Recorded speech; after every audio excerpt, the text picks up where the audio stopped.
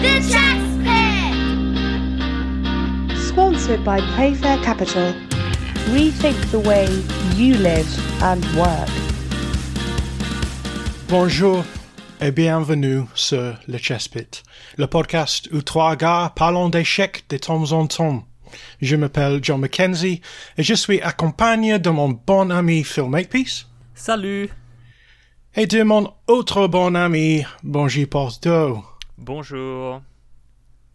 I'm done with the French. Ça va bien, Jean? Ça va bien? Oui. I don't know how you say how the hell are you doing, chaps, in French. Well, I mean, FIDE is Fédération Internationale des Échecs, right? So, you know, it's fair that we promote French to be the main languages of chess. Yeah, it is the main language of chess, of course. But how the hell are we doing? We have Benji with us. Thank Benji, you. You're on again. How are you? Pretty good. Could you tell what I was saying in the intro? Yeah, of course. Do I have to repeat? No. Yeah, no, thanks for having me. I'm kind of like, I know there's been a lot of podcast chess crossover recently, and I'm getting. Yesterday I was actually co-hosting the Chess Dojo, so I'm now the traveling co-host. Maybe it was actually a great episode. Where we interviewed with Kostya, a researcher about mental fatigue. So, tune to this on your favorite podcast feed. Of course, if you download the Chess Dojo, also leave a review for the Chess Pit. That was great.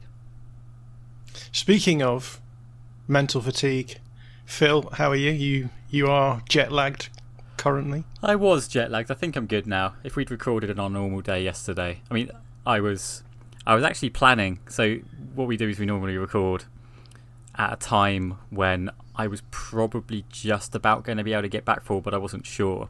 So I had this little plan, John, where I was going to let you and Robin get on with it, and then I was just going to come and like guerrilla in at some point and just sneak into the conversation maybe half an hour into your recording, and that could have been quite a fun thing.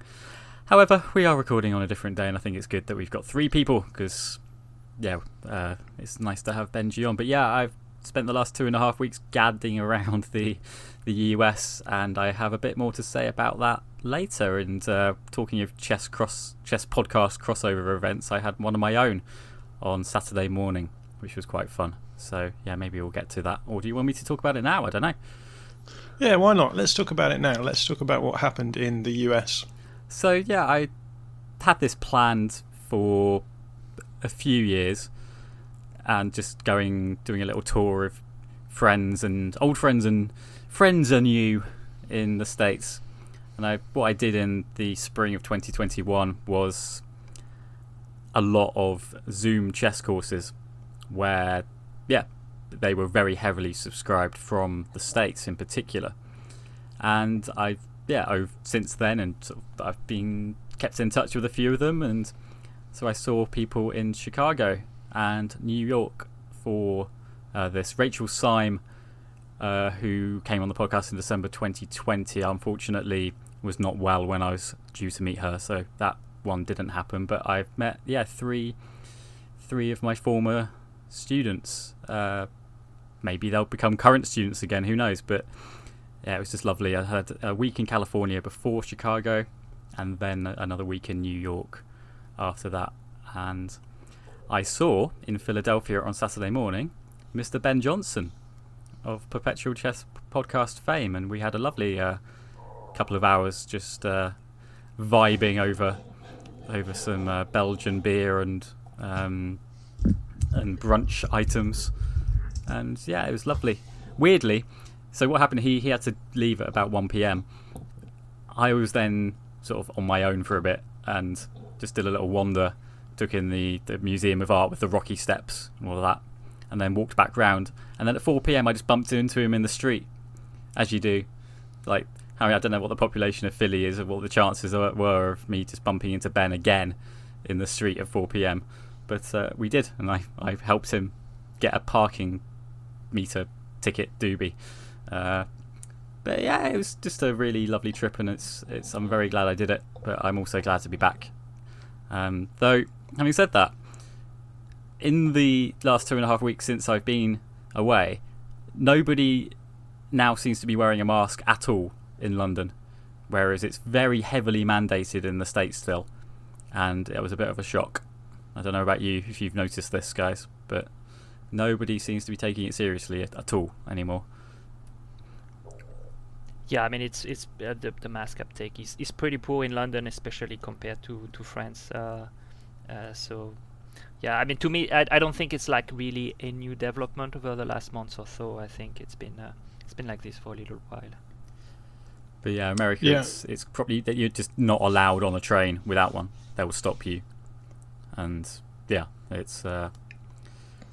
I will say I was in Brooklyn when the shooting happened. Actually, that was I was staying in Brooklyn. That was slightly weird on Tuesday morning, just to be woken up by helicopters and then not really know what was happening for an hour. And then I found out via the BBC News alert, but I was a few miles away, and that wasn't the best morning to be around that incident.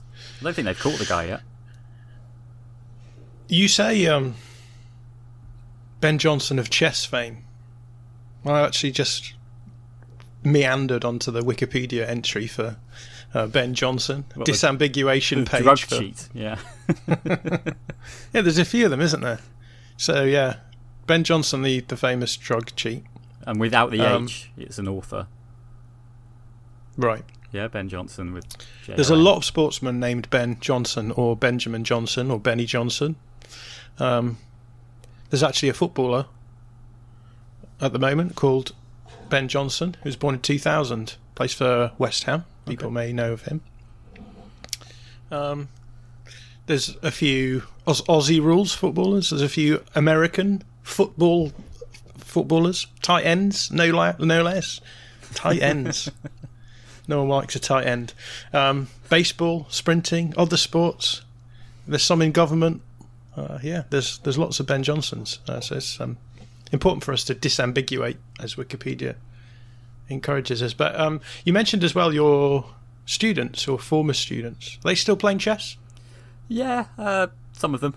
So I did these courses with them, and yeah, they're sort of carrying on, but not. I don't think they're taking it massively seriously, but that's okay. They got something out of lockdown. And if they are not gonna, I mean, the whole purpose of the trip wasn't to go and check up on them, just go, why aren't you playing?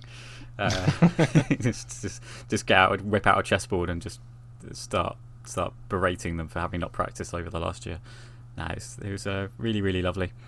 But yeah, I just had a few days out with these people, and if you are listening to this and I've taught you in the past and you would like a visit, just let me know. I'll probably have time at some point to come and visit you wherever you are. In terms of chess culture, did you get to experience much in the US, or was it? I was going to try to go to the Manhattan Club, or the Marshall Club in Manhattan even, but they just seemed to be having loads of tournaments, and I just kind of didn't. I don't know. It didn't really feel like something that would give me that much by way of cultural capital. I don't know. Maybe I'm wrong. Maybe it was good, but yeah, I didn't really see anything in Chicago either. California is just a dearth of chess culture. I think everyone's just too busy walking their dog. But, yeah, enjoying the sunshine. I had a lovely time. Yeah, nice. And obviously, as you say, you are allergic to tournament chess at the moment. Benji, are you playing much at the moment? Not really. No, not really. I've kind of stopped playing Blitz and Bullet and just do a little bit of calculations and puzzles. So I've been just focusing on that because and that's it. It's everything else has been super busy for me. So playing over the board has kind of taken a back seat, but not quitting in any way. It's just the stars haven't aligned.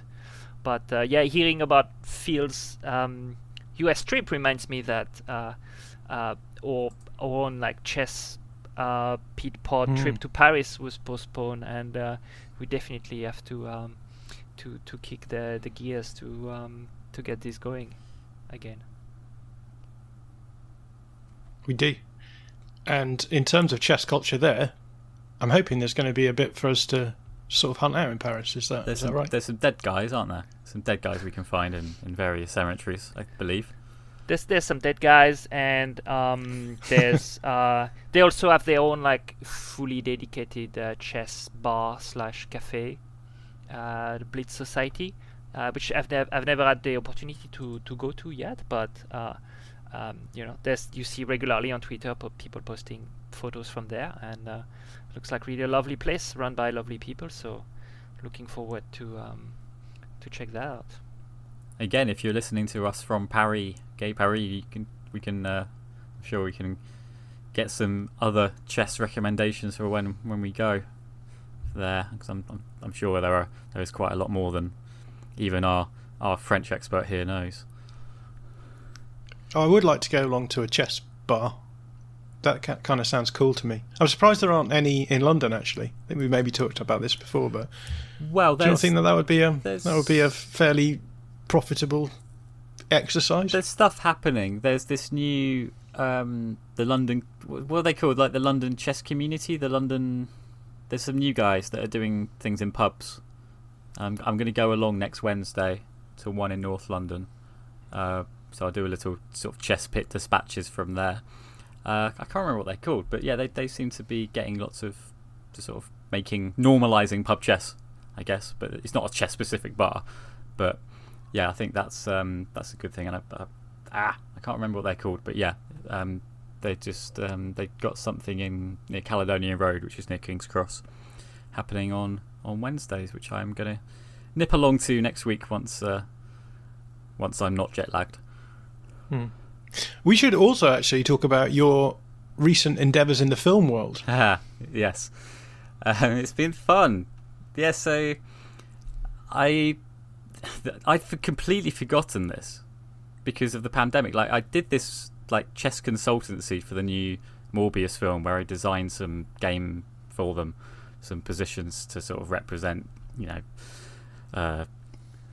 very actual real proper chess, to sort of, I don't know, syllogism and all these words that have G in them.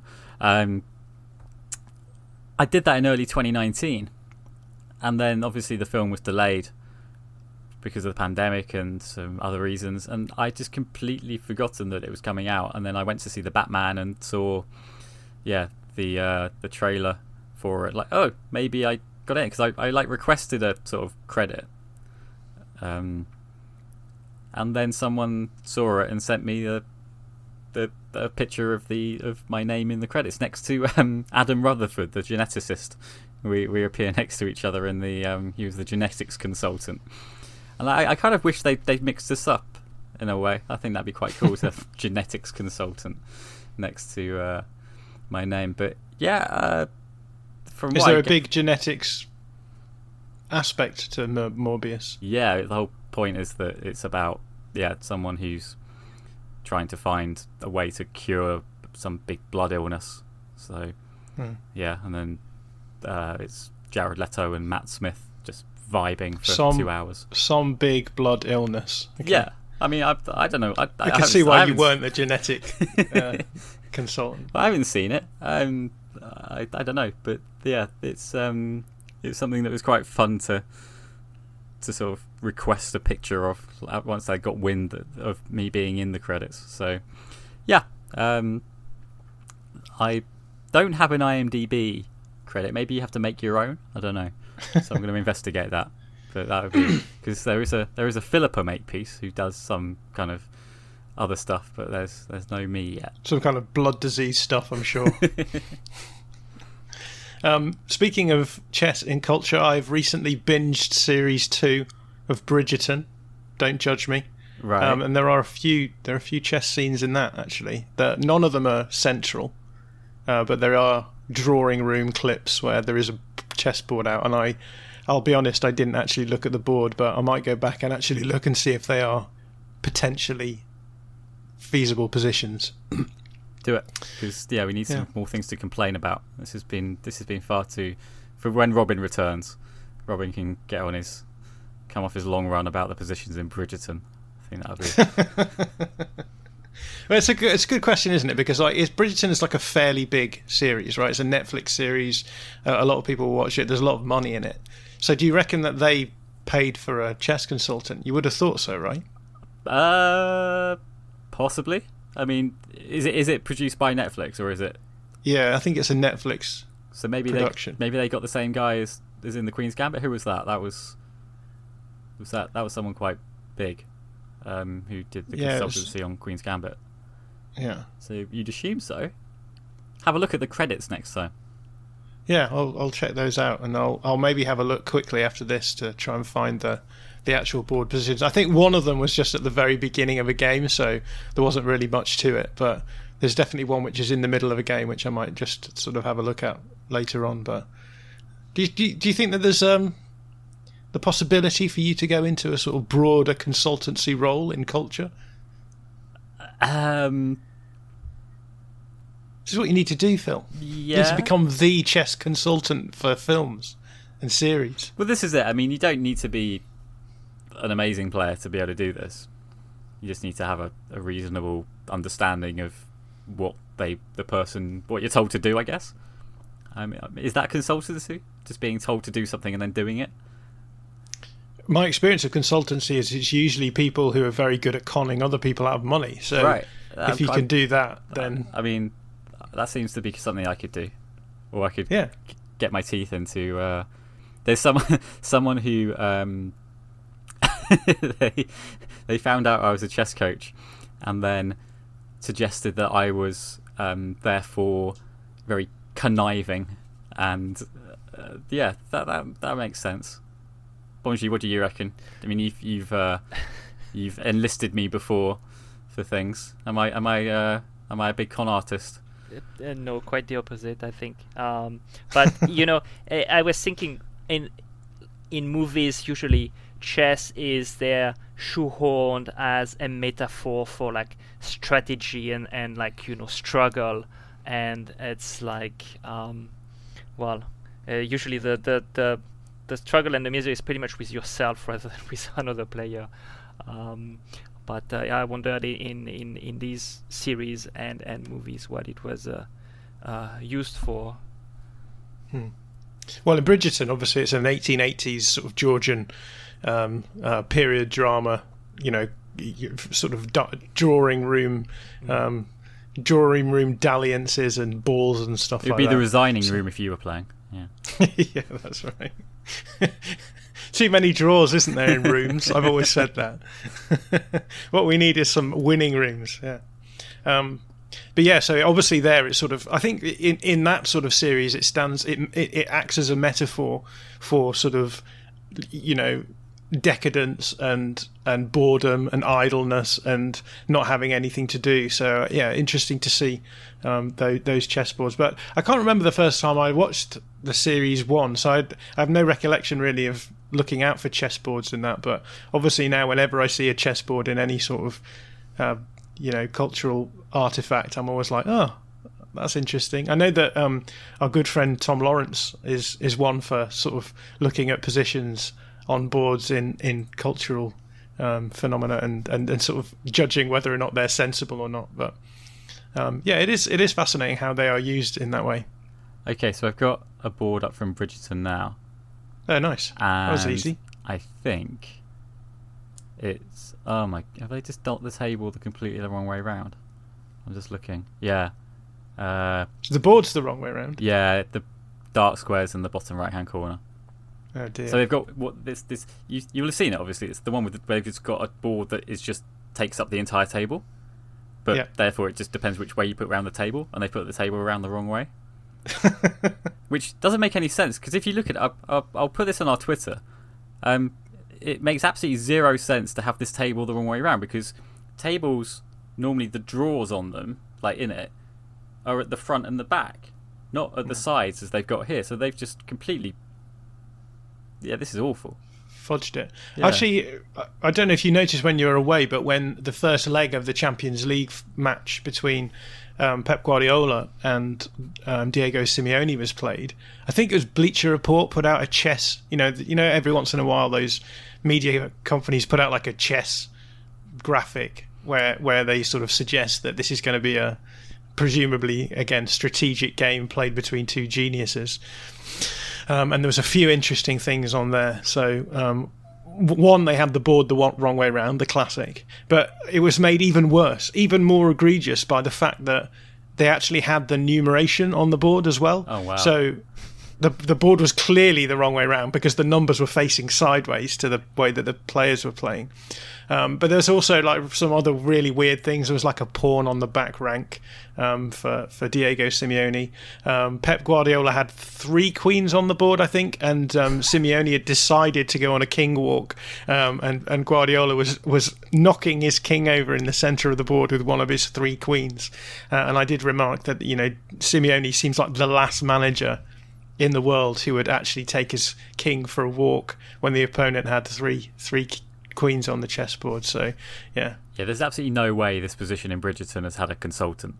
No way. It's just nonsense.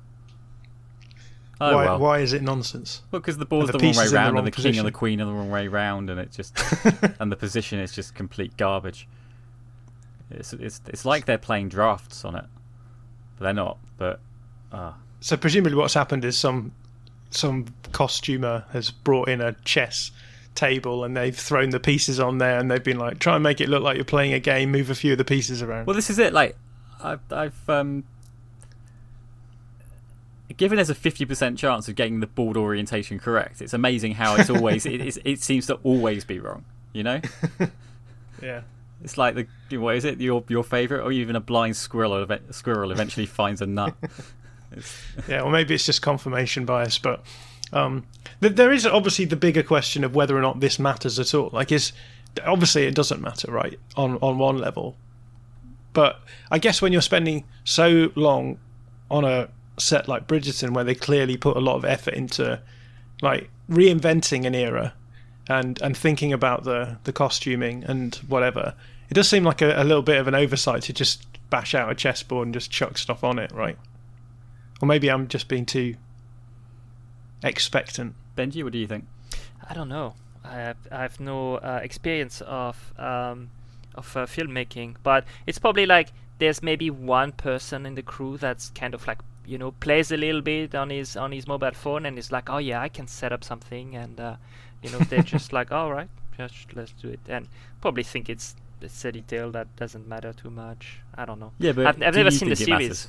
So I mean, when you see a board set up incorrectly, Benji, do you care?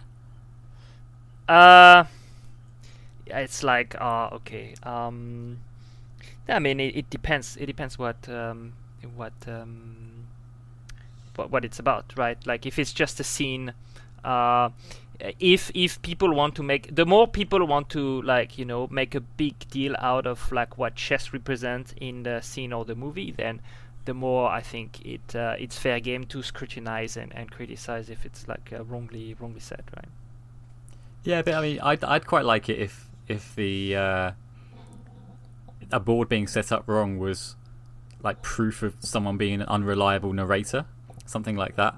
Is this where it's put in and someone, you go, ooh, I don't trust them, they can't set up a chessboard correctly, or I don't know, something like that. Whereas it just seems to be something that's just used as John says, as a metaphor for, well, shite, and then they just get it horribly wrong, and it just I don't know.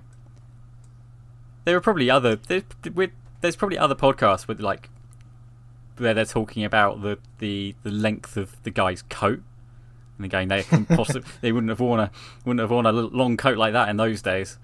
You know, it's that kind of thing. We pick on the chess, other people pick on the drapes. One of those famous costuming podcasts that are out there that scrutinises film in great detail. There probably is. I mean, there are enough dorks in the world. This week was a big anniversary for Bend It Like Beckham. I think it may have been 25th or something totally scary. No, that must be too much. 20th? 20th, yeah, it must be. Must be 2002. Which is still crazy, right? But actually, because there was a lot of football media outlets that have nothing better to do, there was definitely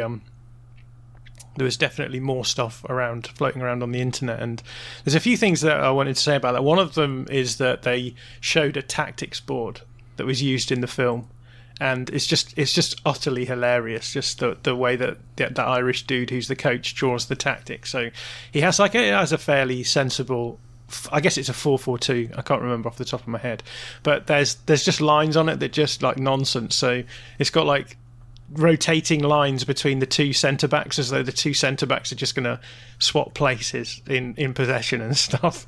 And then in terms of the two strikers, the two arrows, like usually you obviously would have the arrows going forward down the line if you wanted them to attack, and they're crossing. So it's also like the left hand sided striker should attack the right, and the right hand sided striker should attack the left. And then on the right hand side, I noticed that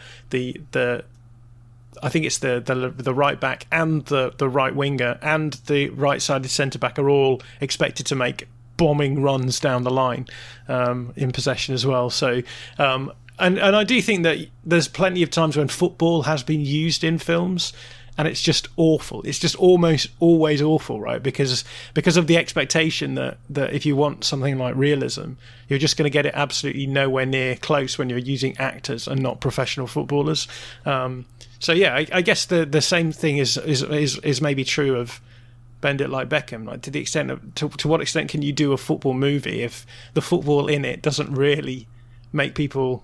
It's just about suspending your disbelief, isn't it? You've got to get people aware of the fact that football is being played without them being so focused on the football being terrible that it detracts from the actual story itself, right? I mean, it sounds like how Wickham play, to be honest with you. But yeah, there's a really good book called From Balham to Bollywood, which is about some amateur actors who are also amateur cricketers going and starring in a cricket film in Bollywood because they needed to represent some white players in a match over there.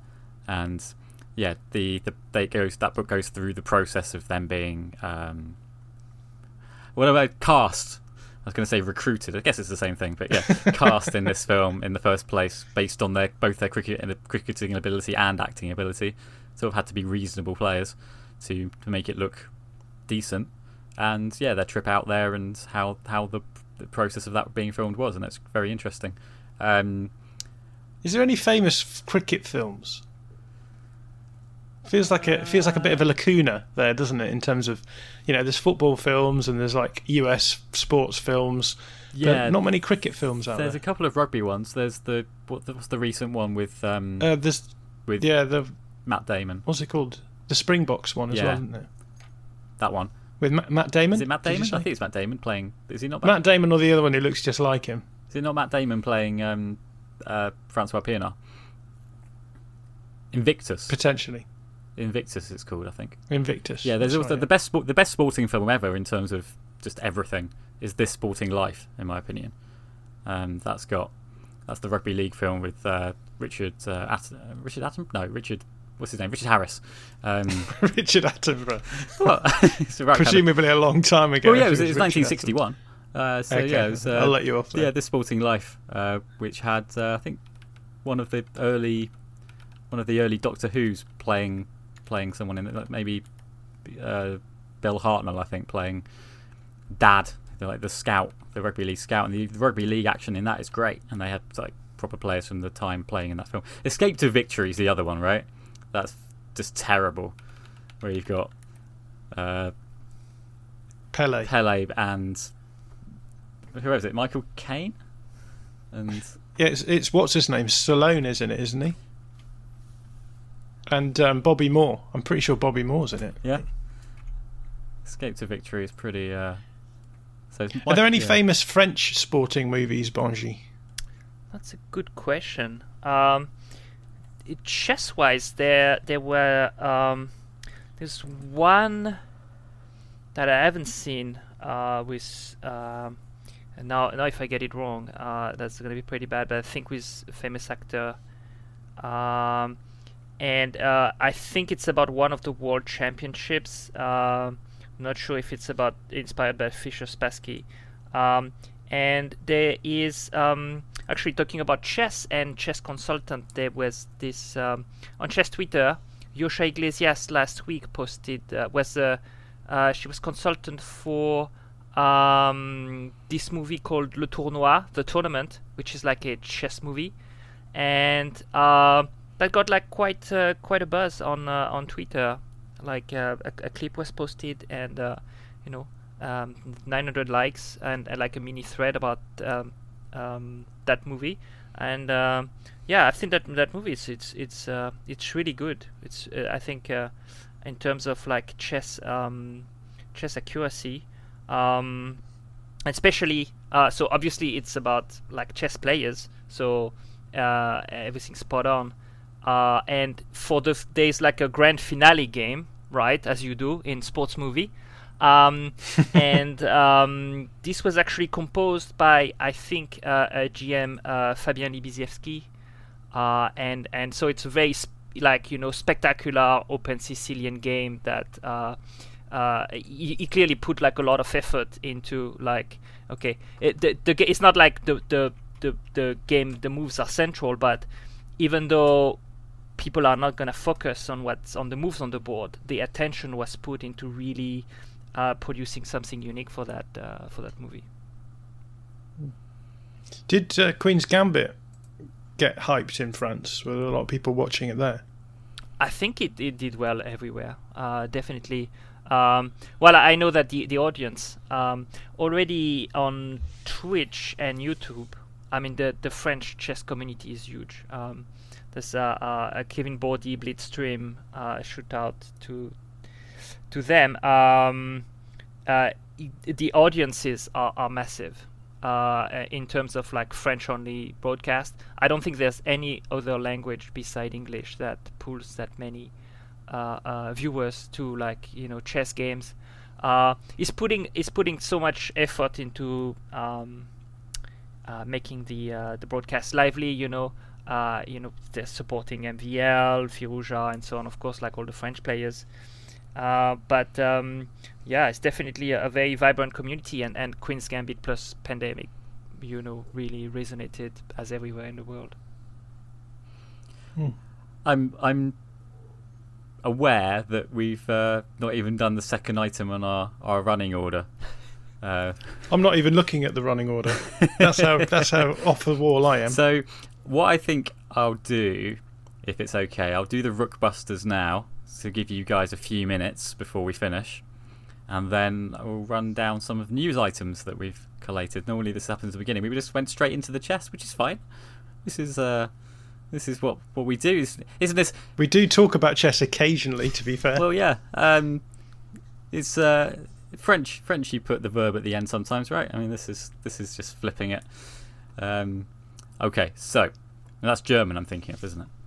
German, you put the verb at the end. Anyway, we're doing a Germanic chess bit today. So, Rookbusters today. Yeah, they are 2 French chess terms. So Benji has got a better chance of this, but I don't know. Maybe John can do it after Robin's last week. I'm not sure I'm going to ever get a Rookbuster again. So well, you can do it inductively, right? I mean, because the formation of the clue is in English, so we'll see. Anyway, okay. The first century, as in with an S. SENTRY. The first century, and your letter there is G. So this is a chess term in French. And then the second one, a real mouthful. A real mouthful, and that is T. So the first century, G, and a real mouthful, T. You've got the rest of the, not long, but the rest of the episode to solve those, and we'll come back to them in a bit. News-wise, we've got some bits and pieces. So first thing we should talk about is the 2 women's events that were held, the Norm events that were held last week in London, and this was the one that mainly featured the English players was the She Plays to Win International, and that was won by yet another Van Forest, Machteld Van Forest, who is 15, I think, or 14 or 15 years old. and she won that. She's already rated 2200, and She related. she's a younger sister, Lucas and Oh, wow. Jordan's younger sister. Yeah, and she's only 14 or 15. She's born in 2007, and she's got a rating of 2200. She won that with 8 out of 9. Absolutely destroyed the field. There was an event held alongside that, the just an English women's norm tournament for English registered players, and that was won by Yan Lau with 7.5 out of 9. And unfortunately, friend of the podcast, Kanwal Bhatia, came bottom in that. But it just looked like a really, really good event. 2 10-round all-players, 10-player all-players, 9 rounds. And yeah, successful women's event. We had Lauren DaCosta, the founder and director of She Plays to Win, on last summer for an interview, and it's really good to see that his efforts are continuing. He is the England women's captain after all. And talking of England captains, we should make note of the death of David Anderton, who was the England sort of team manager in the 80s, and he was the man who had to try and step in to avoid a diplomatic incident when Tony Miles sealed resigns against Portish. Do you remember this incident, John? Where there was a just the one where he waited until the next day to resign. Well, basically, he was still in bed. So Portish has got up early for the resumption of the adjournment, but Miles has sealed resigns. Yeah. So the Anderton was got a thing here from John Nunn. Second to none was your second to your none thing. During the match against Hungary, Miles adjourned in a very dubious position against Portish. We started analysing the position in Miles's absence. Suddenly, Miles joined us, saw what we were doing, and advised us not to waste our time as he had sealed resigns. On resumption, David Anderton did his best to avoid a diplomatic incident by congratulating Portish on his victory with one hand, while attempting to confiscate Miles's score sheet with his other. However, Portish was not to be denied. He insisted on seeing the sealed move. When the resigns became visible, he just grunted as if he had expected nothing else. This is one of David's few failures as captain. Now, I don't think that's really a failure at all. If Portish just wanted to see it as that, but yeah, David Anderton was a leading figure in English and British chess for a long, long time. He was president of the British Chess Federation for 4 years. And a very reasonable player himself, an international correspondence master. I think his peak FIDE was something in the region of 2270. And yeah, the English and Midlands chess in particular will miss him. So it's David Anderton. We should also note the results from the Reykjavik Open, where I think we are going to talk to a couple of the participants in the next few weeks, are we not? But the event was won by Praggnanandhaa, who beat his fellow Indian prodigy Gukesh in the last round to win it. So those guys are at the top. So Praggnanandhaa won it with 7.5 out of 9 from lots of kids. So Max Varmadam, Mads Andersen, Hjorvar Gretarsson, and the youngest grandmaster ever, Mishra, came joint second with 7 out of 9. So he's clearly, we talked about all of the games he played last year. Clearly, he's still very, very active. And he came joint second. There were a couple of other under-16s at the top there.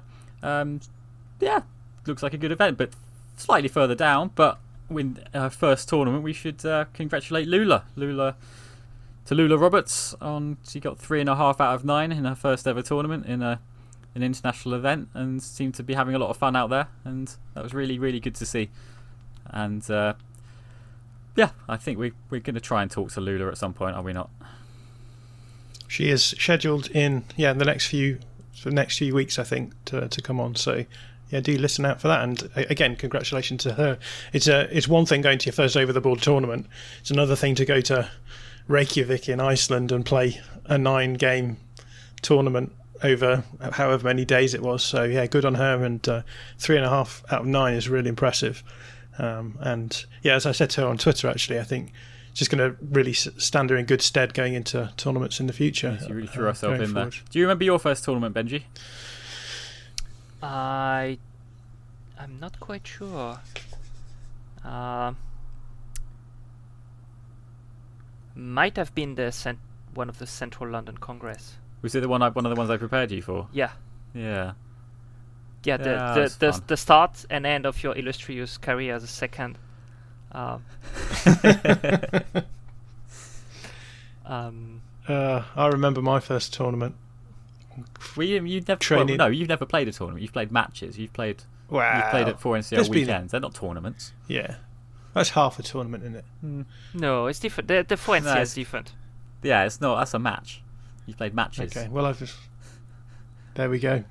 I stand corrected. But yeah, it's a fun experience, eh? My first tournament was... What was my first tournament? I think my first tournament was the Mega Final in 1996. When I was... Mega Final! When I was 6, yeah. I think I won every game. Yeah. Dweeb. Yeah, basically. That was fun. Should have been out doing drugs, getting with women. When I was 6. You know. Yeah, start early. Start early, finish early as well, probably. Yeah. We were going to talk about snooker. Yeah, let's do that. Let's talk about snooker, because I don't think we've talked about snooker on this podcast before, which is maybe a little bit of a gap in our repertoire, because it feels like snooker and chess are sort of weirdly similar bedfellows, right? Well, Steve Davis was British Chess Federation president for a few years in the 90s. That's true. Yeah. And Tony Miles was great at snooker, of course. Probably, yeah. Yeah, I think there's quite an overlap in terms of chess and snooker fans. And I think, John, we've never talked about snooker, but I was talking to Robin, and Robin's like, oh yeah, I'm a snooker fan, and so is John. So yeah, very much a snooker fan. Really love going to Sheffield, to the Crucible. And I was thinking, like, they're both games with a very rich historical culture as well, in terms of, like, champions of the past and things like that. So yeah, definitely a big overlap there. Do you think there's can you think of a snooker film? Do you think there's snooker consultants on films whenever there's someone like playing? There's probably snooker or billiards in Bridgerton, isn't there not? Billiards, yeah. There's definitely billiards in Bridgerton. Yeah, they must have a billiards consultant. In fact, it might even have been snooker. There's maybe a few clips, and I wonder, there's probably snooker podcasts out there going, "Oh, I'm not sure you would ever see that shot being taken." Well, okay, it's not snooker, but The Hustler, like brilliant novel and movie with Paul Newman, was written by Walter Tevis, of the writer of The Queen's Gambit. Aha. Queen's Gambit. So there we go. Another connection there. Did they need? Is that about a genius? Is that about a genius pool player who takes drugs? It's just takes drugs and sees the pool table upside down on the ceiling when deciding to make their shots. It's. I mean, if those who have never seen the movie, I mean, it's just fantastic acting by Paul Newman. I mean, just really a brilliant movie. How on earth did you get into snooker, Benji? That's a great question. I randomly got into what we call English pool. So on the smaller table, and red yellow ball, I really fell in love with the game, and I joined the team, and there within the team I really made like lifelong friends. And when you play this, like, snooker is the the nicest, best, the final boss. Exactly. and it's really hard not to fall in love with the aesthetics of the shininess and the cloth and the absolute mastery that people produce. And then there's also many layers to the game as you get into, like, the strategy, and it's just I think a great game, and then it's one that you can also play at a terrible standard and still, like, enjoy playing, and you appreciate the top players even more, just like chess. Yeah, I think snooker players are on drugs, aren't they?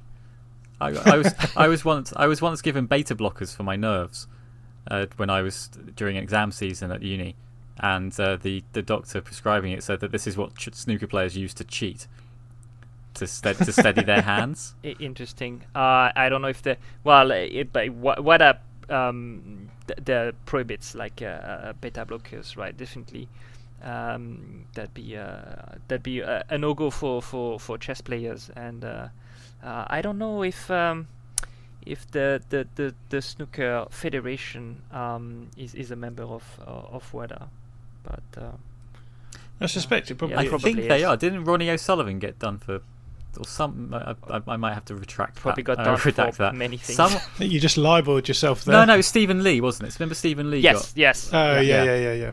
Sorry, it was Stephen Lee who got done for cocaine and other stuff, I think. Yeah. So they must have a sporting code for substance abuse. Yeah. Yeah, it's been a while since I've been to a tournament. I used to go to the UK Masters, I guess it's called, when it was obviously at the Ali Pali, which is near where you are, Phil.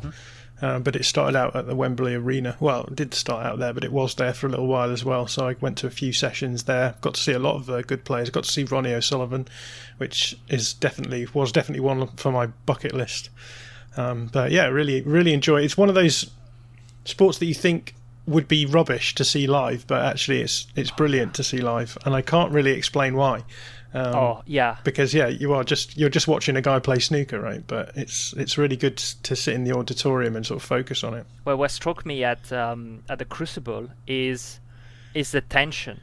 You can really feel like on TV, it's like there's a layer of separation. Like they're building a break, you're like, yeah, sure, he's gonna score 110 points or whatever. Like that looks easy from there. But when you're in the room with them, you can see that it's just a lot more pressure than it is, and I think that's part of the appeal of seeing it live. It's because the TV camera foreshortens the table, right? So you just don't get an appreciation of just how long a snooker table is and how delicate they have to be. It looks like the balls are just sort of there, but yeah, it's 12 foot long. Yeah, 12 foot by 6. Yeah.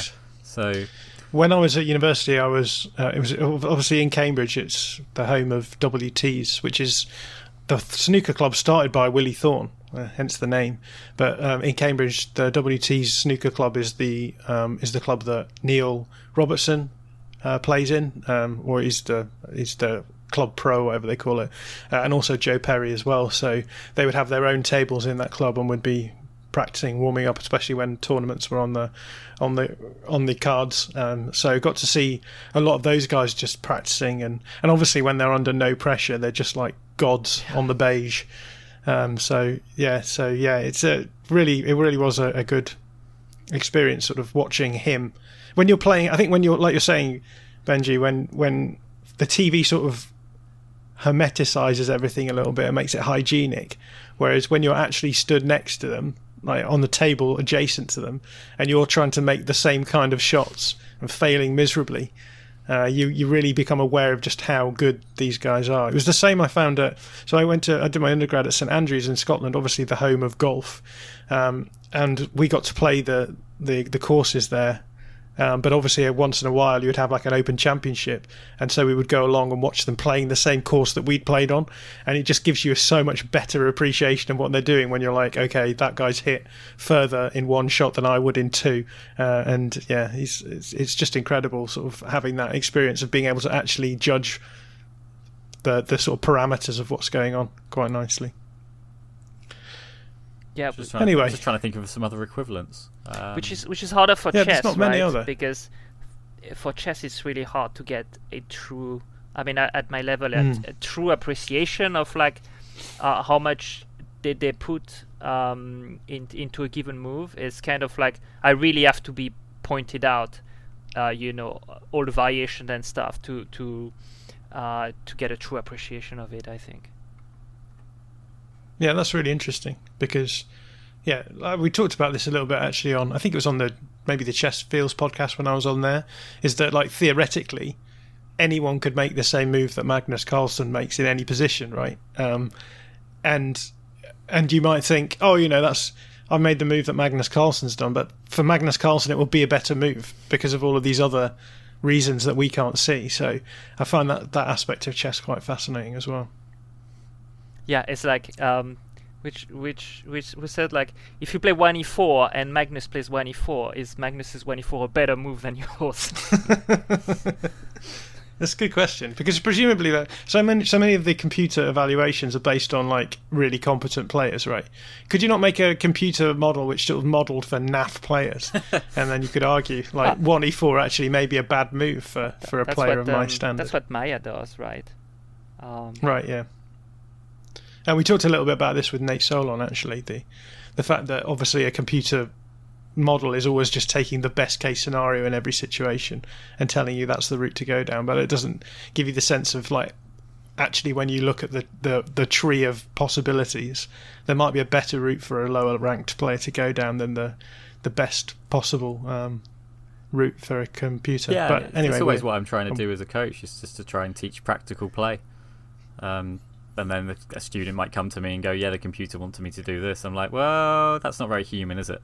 Like, don't kick your... I mean, it's part of the thing of trying to encourage my students to not worry too much sometimes when a move is suggested that's part of like move one of like an 8-move combination that gives you like 0.1 over the practical choice. And, yeah, as long as you keeping everything under control, generally that's okay. Yeah. That's Pasco's training method as well. Shout out to friend of the pod, Pascal Rapace. I was going to say Blaise Pascal. Also a friend of the pod. All the French philosophers are friends of the pod. Where you just set up, for example, all your main openings, right? So, for example, if you're an e4 player, like set up like a French, a Sicilian, e4, e5, and so on, and then play from that position against the Maya bot on lead chess, and that will give you really like the training game with the most human-like continuation. And like, okay, if you can do that, the Maya bots are not like ultra strong. If you can like exploit strategically these, then like I think you've got like a great understanding, and that's really nice to patch your repertoire. How does Maya work in that sense? Does it look at your rating and play accordingly, or does it look at your moves and play accordingly as you're going through the game? Yeah, just the moves. Yeah, but you've got several bots. I think 3 different strengths. So you can play against the better ones, or you can walk your way through. So you on lead chess, you can you set on the board, and then you can like continue against the bot. I mean, it's easy to set up for people who want to do it. Well, good stuff. I feel as though we've reached an end. We could have probably rambled on all day about various things, but I've really enjoyed it today. Benji, it's been great having you on as always. No doubt we'll have you on again in the future. What's the best way for our listeners to catch your stuff that you're putting out? Give me a follow on Twitter. At AllingMadBenji for the chess memes, and at Benji Porto for like all the performance coaching, chess and science related. So, yeah. And good luck spelling Porto if you're writing that out. That's why I don't have many followers. People desperately try to find me on Twitter. Should we do some Rockbusters answers? Let's see some Rockbusters answers. Okay. Right, the first one. I don't know if I've got any for you. These are French chess terms. Let's see. Okay. The first century. G. So I'm guessing that G might stand for guard. Yeah. So a chess term that... Why the first century? Oh, is it Gardon Prix? No. What's it called? Bonji? No. Yeah. I don't know. What's the French chess term that begins with guard? Gare du Nord.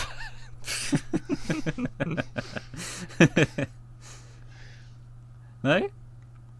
I feel like I should know. I should know the answer, but it's a big fail. Garde.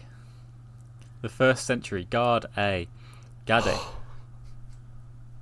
Bonji. What does that mean? Bonji, qu'est-ce que c'est? As in like guarded, as in protected.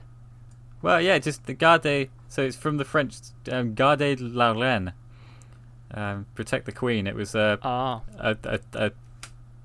term from the 19th century where basically check you have now for attacking the king, you had it for the Queen as well. So you'd have to warn your opponent that you're attacking the Queen. You had to announce it. Yeah, that was a thing from... That's very gentlemanly, that was a isn't thing it? from the 19th century. But yeah, garde. Okay. Second one. We had a real mouthful. T. And the construction of the clue here is also in French. As in its French words.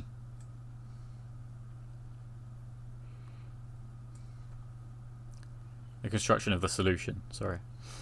To la bouche. So you've got one of the words. Bouche. Yeah. True. Well, Benji, what's the translation of mouthful into French? Boucher. Yeah.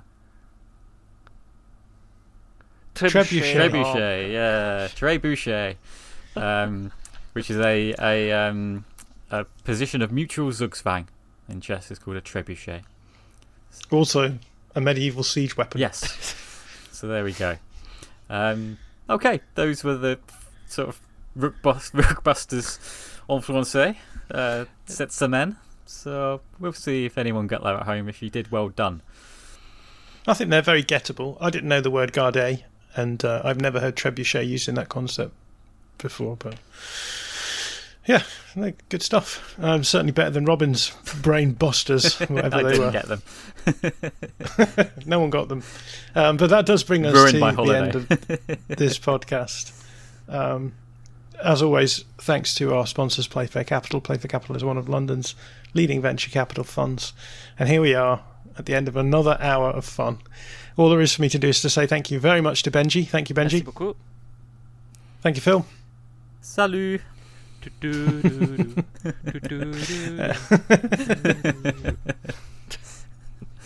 Oh, that'll do.